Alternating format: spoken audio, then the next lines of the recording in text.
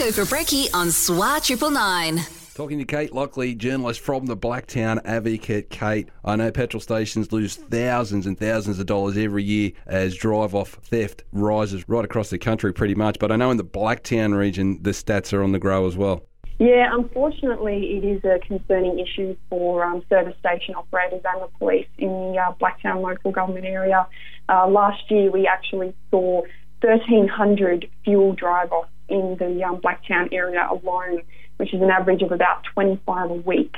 So after speaking to local police, they do say that fraud offences, which include petrol station drive-offs, are on the rise in Blacktown, and it is an issue that they're grappling at the moment and working alongside service station operators to, kind of crack down on these offences, because unfortunately it's such an easy crime to commit, and it can be quite hard to track down offenders, particularly when they're going to extreme measures to kind of disguise number plates and, evade capture and getting charged for these offences. So, in the first 3 months of this year, our local service stations have already reported 228 cases of fuel theft to police. So they're just the stats we have for this year so far, but I'm sure if we took into account, the months since then, those numbers would be much higher. We spoke to a service station owner for Speedway on Blacktown Road, and he said that his service station was struck an average of 5 times a month. So that's just one service station in the area that's getting hit.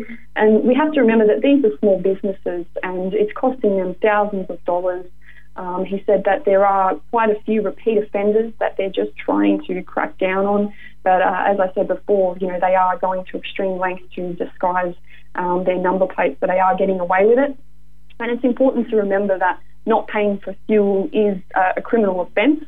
And service stations are, installing CCTV cameras in order to capture these offences, and they are cracking down on it. So, I think in the interest of small businesses, particularly the independent retailers, they are the hardest hit by this crime. And the NRMA has encouraged people, you wouldn't eat a meal and then not pay for the bill, so don't fill up without paying for petrol. Yeah, indeed, and I see many service stations, Kate, have now installed number plate scanning technology, so chances of getting caught are high, and hopefully we can knock this a little bit on their head. Great community update there from Kate Lockley. You can read all about that in your local Blacktown Advocate. Now let's get back into your musical workday, all your favourite 70s till now, right here on SWA 999. SWA 999, Sydney's West.